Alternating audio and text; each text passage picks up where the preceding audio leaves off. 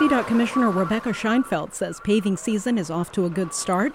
The agency says there were 30% fewer potholes reported this year compared to last, thanks in part to a milder winter. And also thanks to the milder winter, asphalt plants are opening earlier, and we're able to get crews out working with hot asphalt sooner in the season.